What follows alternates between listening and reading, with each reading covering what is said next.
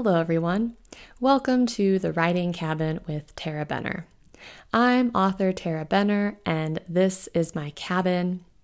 We all need to escape into story from time to time, so come on in, sit down by the fire, pour yourself a nice hot cup of cocoa, and let's talk books. Now, before we get started today, I want to take a moment to thank my wonderful patrons.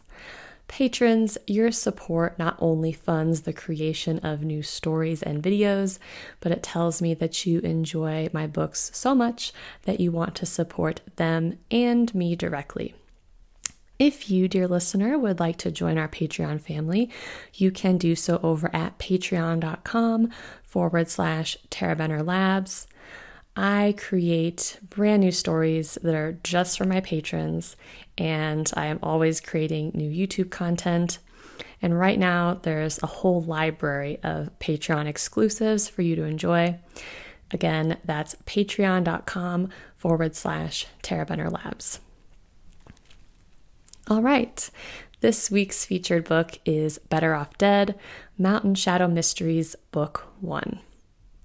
Caroline McCrithers has it all figured out. She's got a 5-year plan, a killer career, and she's engaged to marry the man of her dreams. Learning her perfect fiancé is a catfishing fraud, not part of the plan. When Caroline returns to the small town of Mountain Shadow to lick her wounds and help her spunky grandmother plan a funeral, she learns that she's inherited an old hotel and an ornery black cat. It was her Aunt Lucille's dying wish that Caroline restore the falling down hotel to its former glory. The problem? The Mountain Shadow Grand might be haunted by Aunt Lucille herself. When a greedy developer winds up dead, Grand becomes the lead suspect in his murder. It's up to Caroline to solve the case, clear her grandmother's name, and unravel the secrets of her haunted hotel. If you love twisty mysteries, feisty grannies, and haunted places, you'll love the Mountain Shadow Mysteries. Right now, you can grab your forever copy of Better Off Dead in paperback or as an ebook, or you can borrow it in Kindle Unlimited. All right. It feels like it's been a really long time since I've talked to you guys and done a little life update. I'm actually recording the show that I tried to record last week, but that did not go well because my toddler has been on a sleep strike. It started like a week and a half ago. I think what happened is he got sick in his crib, like he threw up in his crib like a week and a half ago, and I think that kind of scared him. And so every night, anytime we try to lay him down, he'll just scream and cry. Same story with his naps, like he doesn't want to be left alone in his crib. And we've kind of gone through like all the stages that you go through when you have a baby or toddler that's not sleeping. You know, we've tried rocking him to sleep. We've tried getting him lying down and then like kind of just patting him on the head until he falls asleep. We've tried just kind of leaving him there. We've done the routine. At one point last week, I told my husband, I was like, I have a new like scorched earth philosophy here. Like eventually, like the exhaustion will come for him and he'll have to sleep. And so really, we've had to just kind of let him cry quite a bit. I really hate doing that, but he has to like kind of relearn how to be okay in his crib and put himself to sleep. And at this age, you don't really know like how much they understand, but I try to explain like, this is a safe place. Like you have slept in here 1,000,000 times. I'll be here when you wake up, blah, blah, blah. And it's been a struggle. And like last week I was trying to record the podcast and he woke up and was just crying. And I was like, this isn't working. So missed last week, which I hate to do, but that's kind of what I've had going on. The other big life thing is we just got a new kitten. So it's kind of a sad story. I haven't really posted about it on social media. I just kind of was sharing some pictures of the new kitten. But our old cat, Jasper, almost a month ago, I guess now, he got out one night and we didn't realize that he had gotten out. And the next morning, I went out to the kitchen at like 5 o'clock to make my coffee and write like I always do. And he didn't come to hang out with me like he always does. And I knew something wasn't right. So like we looked everywhere for him. I didn't think he was outside. Like I thought he was inside the house somewhere. So we looked everywhere for him and couldn't find him. And then I started looking outside. And when we couldn't find him in the house, we kind of came to the conclusion that he must have gotten outside. And so this has happened once before, like last year in the summertime, he got out and he kind of disappeared for the day. And at night I was really worried. And so I brought a mattress out to the front porch and I slept on the front porch thinking that he would come scratch on the door and he would like find me and like curl up with me, or at least I'd hear him trying to get in. And that worked. Like last summer, he came right up and like snuggled up to me and I was like, oh, gotcha, go back inside. And so I was going to do that this time. And it started, I'm not kidding you, it started freaking snowing. Like not just like a gentle little snow, no, like a heavy wet snow with high winds. It was like blowing snow onto me. I had like 12 layers of blankets and a hat and like sheepskin gloves. And I was like shivering out there, like waiting for him to come. And the weather got so bad at like 11 o'clock, I came inside and I said to my husband, no smart animal is outside in this. Like he's not going to try to come inside. Like if he's smart, he will find somewhere to like curl up and try to be warm. And, next morning we looked for tracks. There were no tracks. We set up a game camera. No sign of him. And this went on for days. There were a couple more snows, like looking all over, calling him, leaving the camera going so we could like see if he tried to come to the door. What I think happened is this happened in April, and April is like coyote season, like when they have their babies. And we had a coyote sighting like not too long before this happened. And so I think what happened was probably he got out and he was crying to get back in and he attracted the attention of the coyote and the coyote probably got him. We have still seen no trace of poor Jasper. It was really sad and I was in kind of a cat depression. And so we, after we got back from Santa Fe, we kind of just decided we're going to get another cat. And if Jasper ever comes home, like great, we'll have 2 cats. But I'm not super hopeful at this point that that's going to happen. Sorry to be a bummer. I don't usually like to share like sad stories like that. But I felt like I needed to explain why we got a new kitten.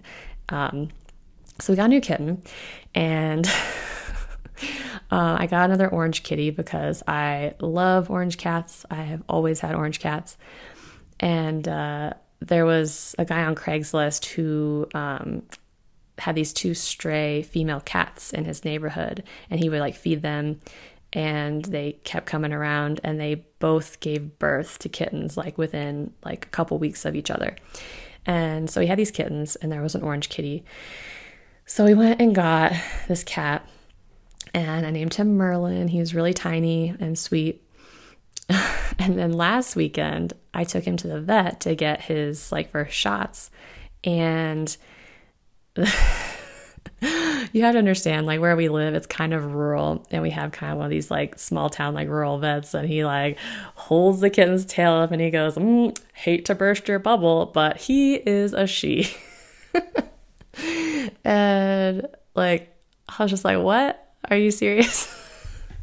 I mean, I didn't even know what I would be looking for.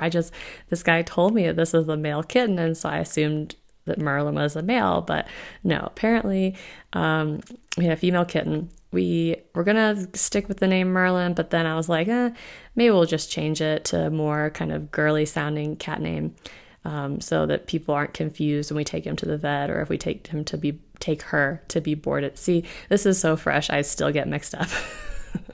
But she is really sweet. My son loves the kitty, and surprisingly the kitty loves my son. Like she will come up to him, jump in his lap, kind of like bat at his face, like with no claws. She's really sweet with him. The dogs have been kind of tricky. We're going really slow with the dogs. So my dog Luna, she's a mini Aussie, and she has always had an orange cat around her whole life. Both of my dogs have, but she has always wrestled with our cats.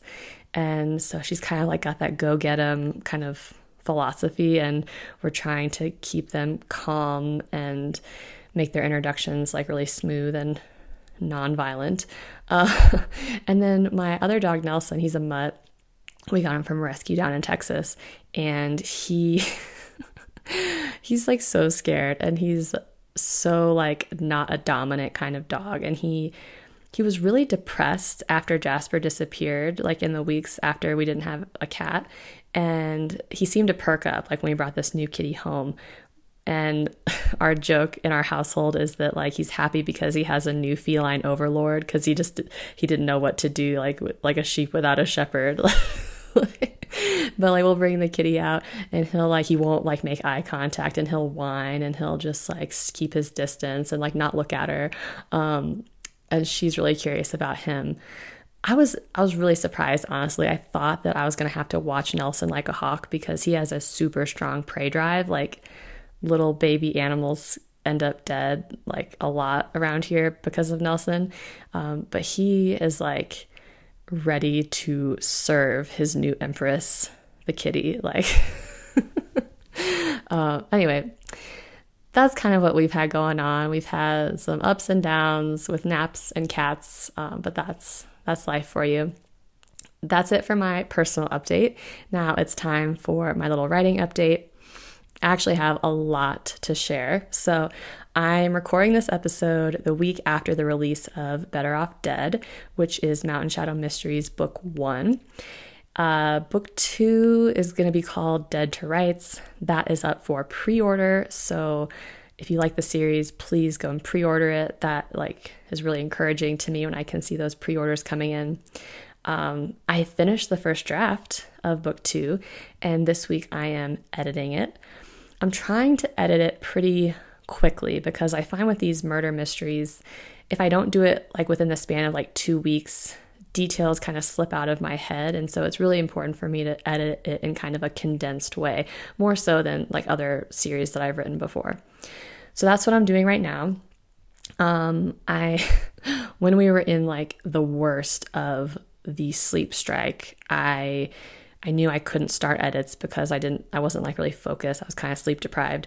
And so as kind of a in-between project, I started a new novella for my patrons. And this is a Mountain Shadow mystery.